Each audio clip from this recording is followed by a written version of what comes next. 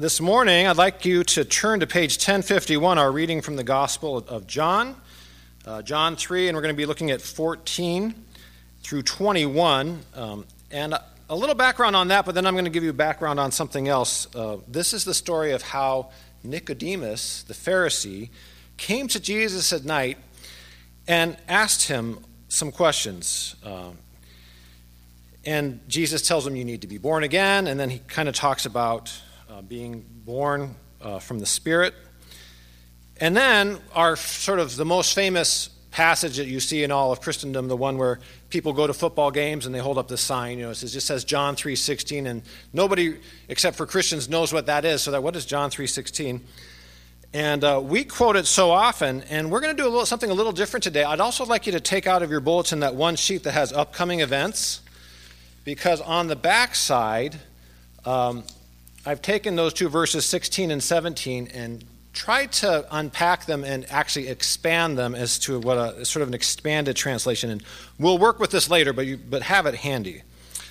Now, real quick, a background about the reading that Brian just read from Numbers.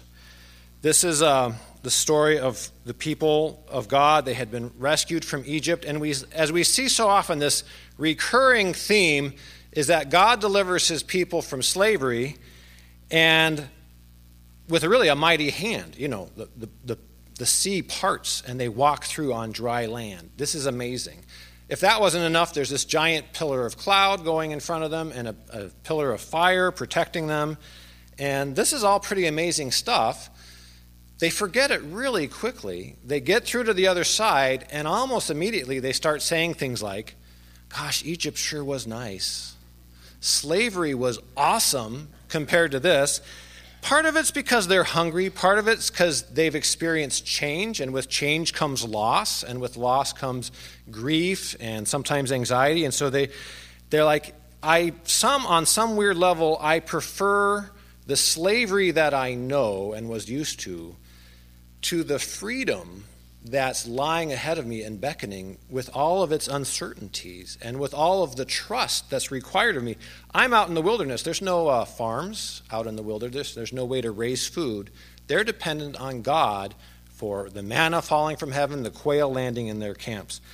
And you may notice, Brian read from a different translation, but if you had read along in the NIV, the people grumble and complain to God, and they say, we've had enough of this detestable food. Your translation had horrible, but they actually said detestable food. And that's actually the same word that God uses about the practices of the people, the religious practices of the people that he was sending them into the land to sweep away. This is what he says in Leviticus 20, chapter 20, verse 23. You must not live according to the customs of the nations I am going to drive out before you. Because they did all these things, I detested them, or I abhorred them. So the people of God use this word, detestable, about God's gift to them. Do you get that? Do you get how much of an insult that was to God? And it's in essence comparing God's food to the detestable or abhorrent practices of the people that God is sending them to drive out. And so there's all sorts of problems with this community. They're longing for slavery in the face of freedom. They're looking at a good gift from God and they're calling it detestable. They're showing this utter lack of trust and faith and thankfulness to God for everything that he did. But the biggest thing was they said, God brought us out into this wilderness to die, to kill us all. And it's calling God's motives into question. God's motive was to free them, to give them a new land. And they said, no, God brought us out here so he could kill us. And you know this one verse that kind of haunts us, don't blaspheme against the Holy Spirit. You know what I mean? Because that's the one unforgivable sin. And theologians and everybody's all these years have been like, well, what is that? How do I not do that? Because I really don't want to do that one, And some theologians, in a way, think that blaspheming of the Holy Spirit is to tell God, no thank you for what you've given to me. To call God's gift to us horrible or detestable. So on some level, what the people were doing here was kind of akin to this unforgivable sin, calling into question God's motives, the loving God who loves us, who frees us, to say, you don't really love us or free us. You brought us out here to kill us. So God is mad. And this is one of the times when Moses wasn't able to talk God out of his anger. There's a few other times that we read where God says, I'm going to destroy them all and start over with you. And Moses says, no, don't do that. Don't do that. This time God gets mad enough that Moses is not able to talk him out of his anger. So God sends, and this is crazy, frightening, God sends snakes into their camp. And these snakes slither all around and start biting people. And some of them start dying. And that gets everybody else's attention. I think that would. If there's like a whole bunch of snakes, if there was 100 snakes in this place and the doors were closed and you couldn't get out and they were everywhere, I'm sorry I even said that, because now you're just going to be thinking that for the next 20 minutes, right? But that would get our attention, I think. And we might go, God help us, God save us. And that's the movement that happened in that moment. They said to Moses, pray to God for us. Pray to God. We repent. We're done. They turned around. And in that moment, Moses took this staff and a bronze serpent, he put on the end of it, and he lifted it high in the air, and everybody who could see it and turn towards it. And the idea is that they turned away from whatever they were doing, and they turned their attention to this symbol that Moses put up on the end of his staff, and they were healed in that moment. And that staff actually has its own name. It's called the Nehushtan. Isn't that pretty? Actually, we had a neighbor back at our old place in Mountain View, and his last name was Nehushtan. So he's named after this staff with the serpent on the end of it. And there's a similar thing going on if you're in the medical profession. The symbol for the medical profession in the United States is something called a caduceus, which is a pole with wings on the top, but it also has two snakes kind of wrapped around it. And actually that was the pole or the staff of Hermes. And in actuality, it has nothing to do with medicine. It was confused with another symbol from Greek mythology called the rod of Asclepius, which was a symbol of healing. But that rod of Asclepius looks a lot like this Nehushtan.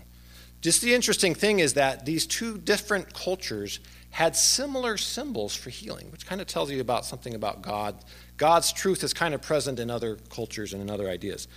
But so this bronze snake being lifted up on the end of Moses' staff became this symbol, and Jesus references that symbol. That's why I'm talking about it.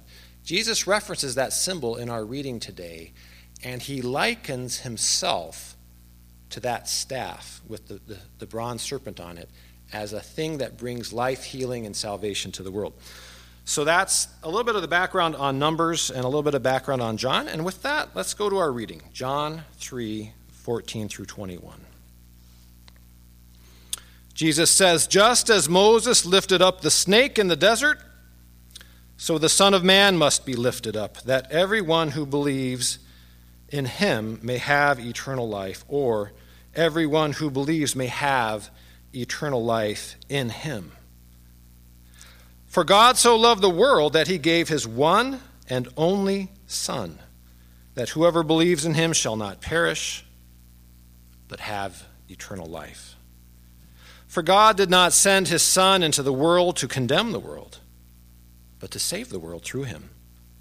Whoever believes in him is not condemned, but whoever does not believe stands condemned already, because he has not believed in the name of God's one and only Son. This is the verdict. Light has come into the world, but men love darkness instead of light, because their deeds were evil. Everyone who does evil hates the light, and will not come into the light for fear that his deeds will be exposed.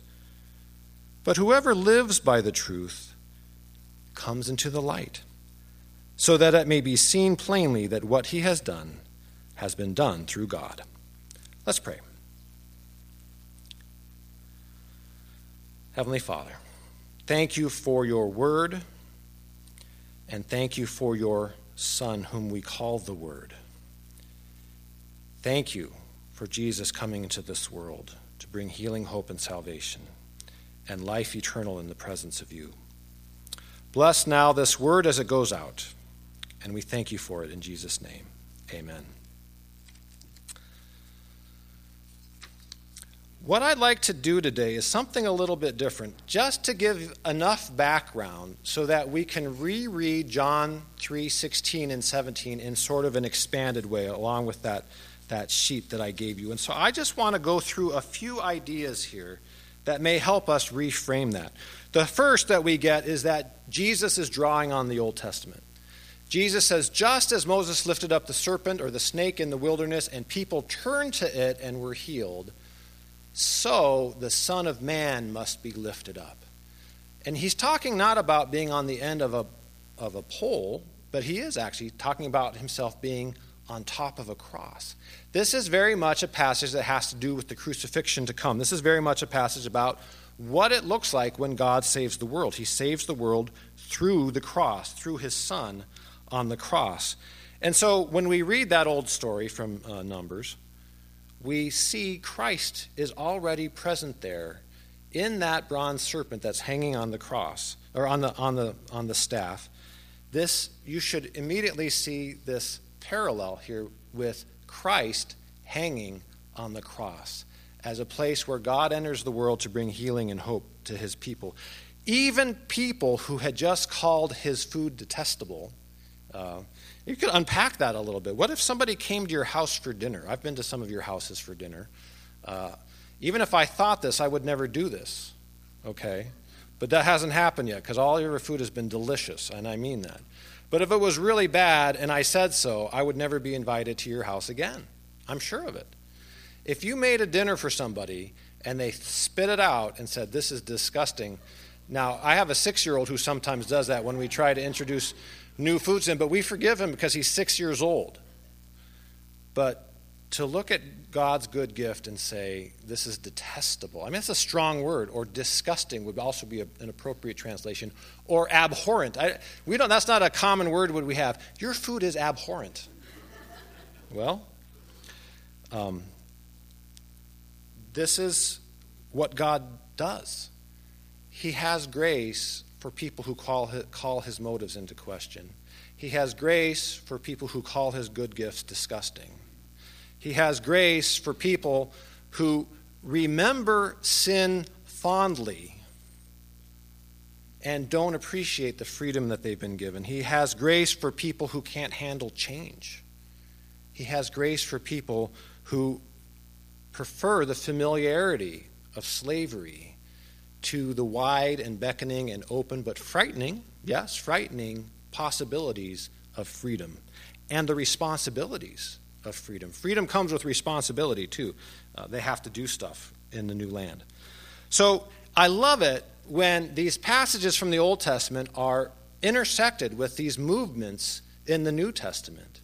And we see that over and over again. Going through the Red Sea is like baptism. Do you remember this?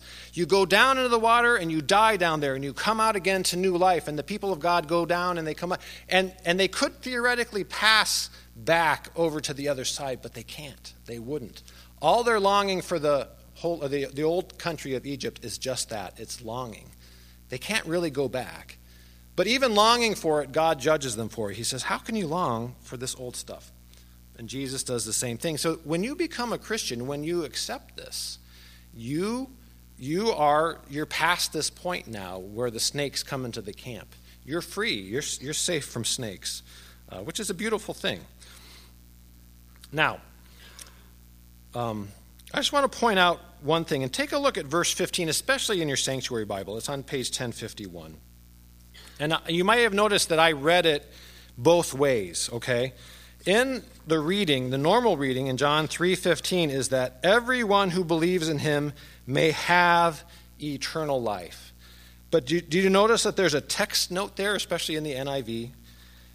Who else has it as, or everyone who believes may have, what does it say? Eternal life in him. So where does the in him belong is really a great question here, okay? And actually, the correct reading of this, what we think is the correct reading, is actually the one in the margin of your Bible. Almost everywhere else in John, it says that you believe in him. Your belief is in him. But in this particular case, and because it's that way everywhere else, most interpreters assume that this was some sort of minor mistake in the text. and it should read, believe in him will have eternal life. But it's actually different here than it is almost everywhere else in the rest of John's gospel. It's a very small change in the preposition. In English, prepositions have meaning based on their location in our sentence, right? So exactly like this. Everyone who believes in him will have eternal life. The in him is right around believe. Does everybody understand? So the in him kind of modifies this idea of believing. What's the object of the belief? Him. Otherwise, it's everyone who believes may have eternal life in him. And with the in him is close to eternal life, it locates where that eternal life is. It's in him. The eternal life is in him. That's the preferred reading. In Greek, it's different.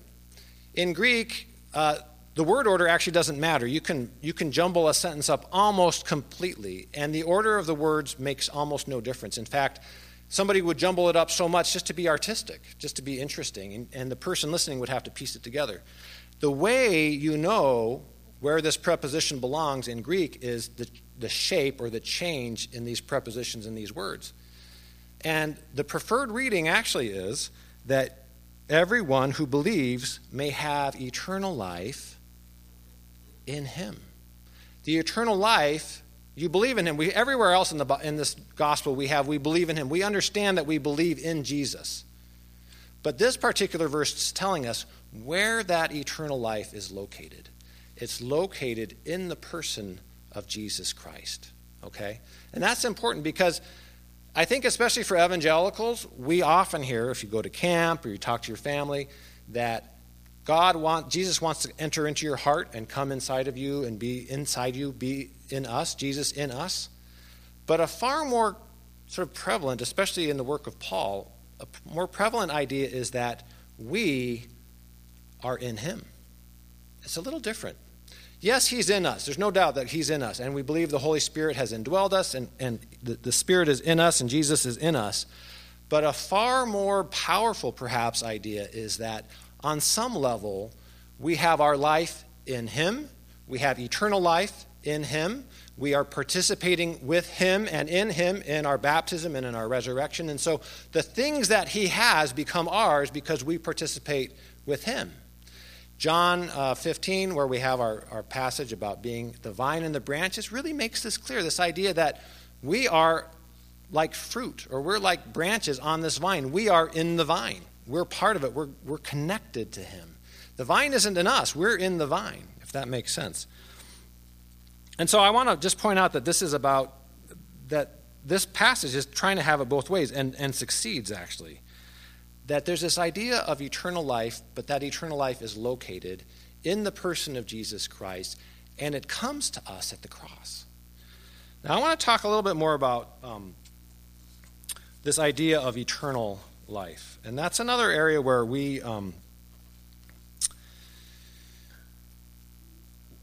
have this idea, especially a sort of a Western modern idea of time, is that time goes on, and in the Bible sense, we think that time will somehow transition at some point to an exalted future where we're with God, and then time will continue on for eternity. Does everybody understand that? I mean, we all think that way. Maybe we all think that way. And my children ask me about this. How long is that? Aren't we going to get bored? And what are we going to do forever? And I try to say lame things like, well, you're going to have such a great time praising God, you won't notice time passing, or you won't get bored because it'll be so exciting, which I hope is true. C.S. Lewis talks about this in his final book of the Narnia series, The Last Battle. He likens heavens to a book or a story, and every page you turn, it gets better. So you never want to put this book down, and it just keeps getting better and better all the time. It's all beautiful, but it's all very Western. It's all very evangelical. It's all great, and there's nothing wrong with it. But I want to challenge us to think of it in a little bit different way. I think the way people saw time back then was a little bit different. And I think the way God sees time isn't in this linear sense that we see it, but more like there are times that are always overlapping each other, and that we can actually live in two times at once. We can live in the time of this world, but we can also live in this time of eternal presence in the life of the eternal God now. And on some level, that time really has no beginning or end in a meaningful sense. in the way we think of beginnings and ends. They just are. They exist all the time. And so I have the sense now that I've totally confused everybody. And that's because I'm totally confused by it too, because I can't comprehend how God does time. But here's what I'd want to say about it, is that when Jesus talks about eternal life here, that we may have eternal life in him, he may not be talking about something at the end of the rapture that goes on for infinity after now, but he might be talking about real life now in the presence of the eternal God. Does that make sense? It shouldn't, but I'll say it again. If you say, no, it doesn't make sense, I'll feel like I've done my job right, okay? But eternal life may not mean some other life in the future that we haven't reached yet until we die, as comforting as that is. But eternal life means real life now in the presence of the eternal God, which I like better. I like that better because it means this promise that we receive at the cross begins in the moment that we believe it. And it isn't so much about time in the future, but it's about being in the presence of God who is himself eternal. It's a safe place. It's a beautiful place. It's a place of our connection with God that cannot be assailed, that cannot be gone back on. There's no return to Egypt from that place and from that time. So that's one aspect as we piece this together. Another is this idea of believing. We have a few meanings for what we mean when we say we believe something. One could be we just agree to it intellectually, like the facts check out. The other is that we don't have a basis for the facts checking out. We have some kind of trust in something that we can't see. John has a specialized use of the word believe, the Greek word for believe. And I want to list these all out because I want to hold them all in tension as we rewrite or re-expand John 3:16 and 17. One idea in John is that believing in Jesus is not just believing what we've heard or read about him after the fact, like the historical record of it, although that's important. But it's actually believing in him himself, his actual person, as he comes to us in the Word, as a human being in front of us. And that's what John is getting at the beginning of his gospel, where he says, in the beginning was the Word, which was Jesus. But if you notice, it's always with a capital W, because it's this personified, incarnated Word that we believe in. We believe in a person. We believe in the God who entered the world in human flesh. So it's more than just believing stories about him. It's believing him and in him, himself, the person. It does also mean that we accept what he says and we agree with it. Believing in John is also always tied to salvation. Believing and being saved are always tied together in John's writing. And it means, and on some level, it means being saved from darkness and brought into light, or being delivered from lies and into truth. It was beautiful. And then it also carries with it an implied renunciation of the world.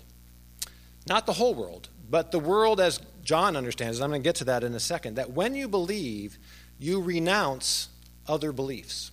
When you believe in Jesus, you renounce the things that are opposed to Jesus. And that brings us really close now to what does John mean when he says the world? For God so loved the world.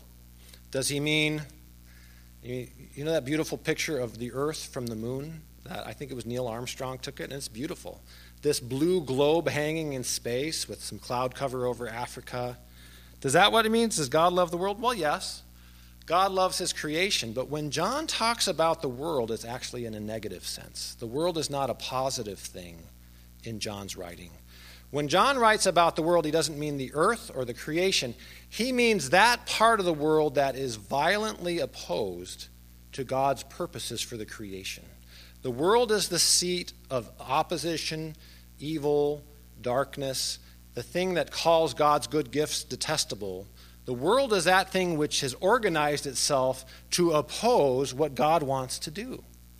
So when you believe, you renounce the world. You renounce opposition to God, and you claim solidarity with God and what God wants to do with the world. Then one last idea. And it was so cute when Sophie was saying the reading that God so loved the world that he gave his only forgotten son.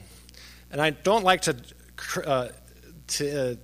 correct children when they're being so sweet like that, but I felt like I wanted to help her. I hope that's okay, Ben, Because it wasn't his forgotten son. It was his begotten son. The imagery here is from the book of Genesis. Do you remember that story where God calls Abraham? And he says, Abraham, I want you to take your son, your only son, to the top of Mount Moriah and sacrifice him there. And that repetition, your son, your only son, is a real symbol in the Old Testament that this is something extremely dear to God, to Abraham. It's basically all he's got. All right, his other son is gone. The one he had with Hagar, they've moved off. He's left with one son through whom all the promises that God has made to Abraham are going to be carried. And God says to him, take that one and sacrifice him. What a confusing thing to Abraham, right? But yet Abraham's faithfulness was that he went to do it. And we know in the last moment that didn't happen. And it was to show even Abraham how faithful he was. That's the language that I think John is drawing on. That God gave his son, his only son, in the same manner of faithfulness that Abraham did but wasn't required to follow through on. God did follow through on. Do you get that? That's that idea. That when he says his only begotten his son, not his only forgotten son, but his only begotten son, God is doing for the world what Abraham was asked to do but not required to do in the end for God. And so it becomes in that sort of that image. So, we're ready for our reading here. I'm going to translate this, and everywhere where I've kind of highlighted an idea or a theme, I've replaced it with these other sort of ideas or themes, okay? And if this is meaningful for you, take it home and keep it. Because you've probably memorized John 3:16, but it might be helpful to have something like this and just say, this has hopefully a deeper sense of what all that means when we say that out loud. Because otherwise, John 3:16 could just become a poster that we hold up at a football game, and it becomes devoid of its meaning. But here, hopefully, and I hope I've been faithful, it's expanded in its translation. And so this is how I would read it. For God so loved the people who were violently opposed to his purposes for creation, that he gave his son, his only son, in the way of faithfulness for which Abraham was praised, that whoever believes in him as God's living word for the world, accepts his message, believes and hopes for salvation, and renounces darkness, should not be destroyed, but have life now in the eternal presence of God. For God did not send his only Son into the place of violent opposition to his purposes to judge and condemn its violent opposition, but to save, redeem, and heal that place of violent opposition through his one and only Son. Well, I'm not going to read it again, but I hope that's helpful. I hope that's meaningful expansion of John 3:16 and 17. And don't try to memorize this one because it's not the Bible, okay? It's just just memorize Scripture, but keep this as a handy guide if you want.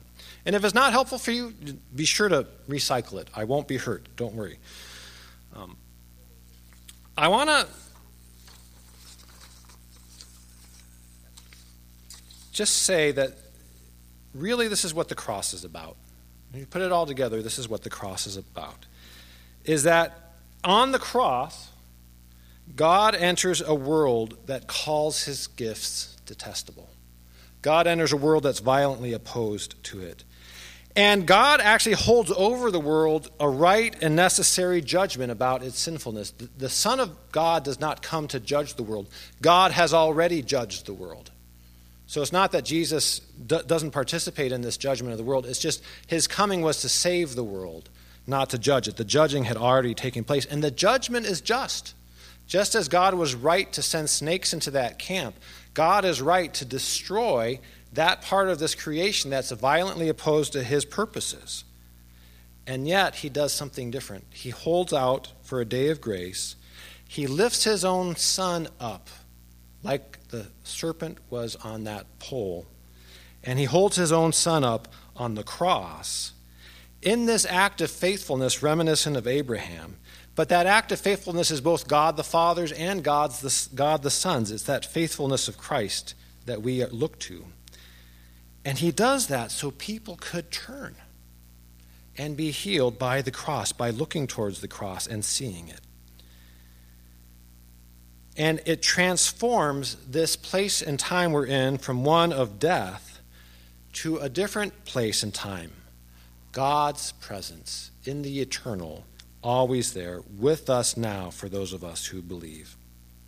That's what the cross is. And as we get closer to Good Friday and to Good Easter, I hope we can meditate on this aspect of the cross, God entering the world to do that.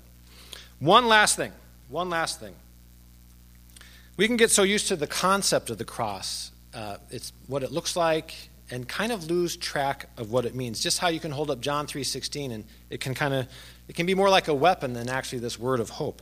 And crosses can be like this too. We have them on top of our church. In fact, I took a beautiful picture of the cross this morning on top of our church. There's a beautiful sky behind it. We wear crosses as jewelry, and we start to see just an object, but not the person on it, not the redemption that it comes. Do you remember the Nehushtan? This stick with... Does anyone know what actually happened to that in the long run? It's a little Bible quiz. Yeah, Paul.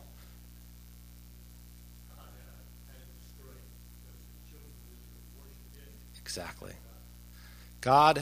King Hezekiah had to destroy the Nehushtan because the people were worshiping this stick with the serpent on top of it instead of God. Isn't that amazing? That this beautiful symbol that actually points to Christ had to be destroyed at some point by a righteous king of Israel because people had drifted away from understanding what it was about and started worshiping it himself. And so I think that's just a warning to us that we have the cross. At the cross, we encounter God who wants us to have life now in his eternal presence. But we can lose sight of what that means, and we just worship an empty thing, or it becomes a symbol to us, or it becomes a weapon for us that we use against other people. And then in that case, God should rightly come and destroy the cross in front of us so that we could refocus our worship on him and on his Son who did all this for us. So, a word of warning at the end, that we always are drawn back to what happened on the cross and to who was on the cross rather than on the cross itself. Let's pray. Heavenly Father, we thank you for your word of grace, your word of warning. We thank you for the cross on which your Son died in faithfulness so that we could enter life now into your eternal presence. Through Jesus Christ our Lord. Amen.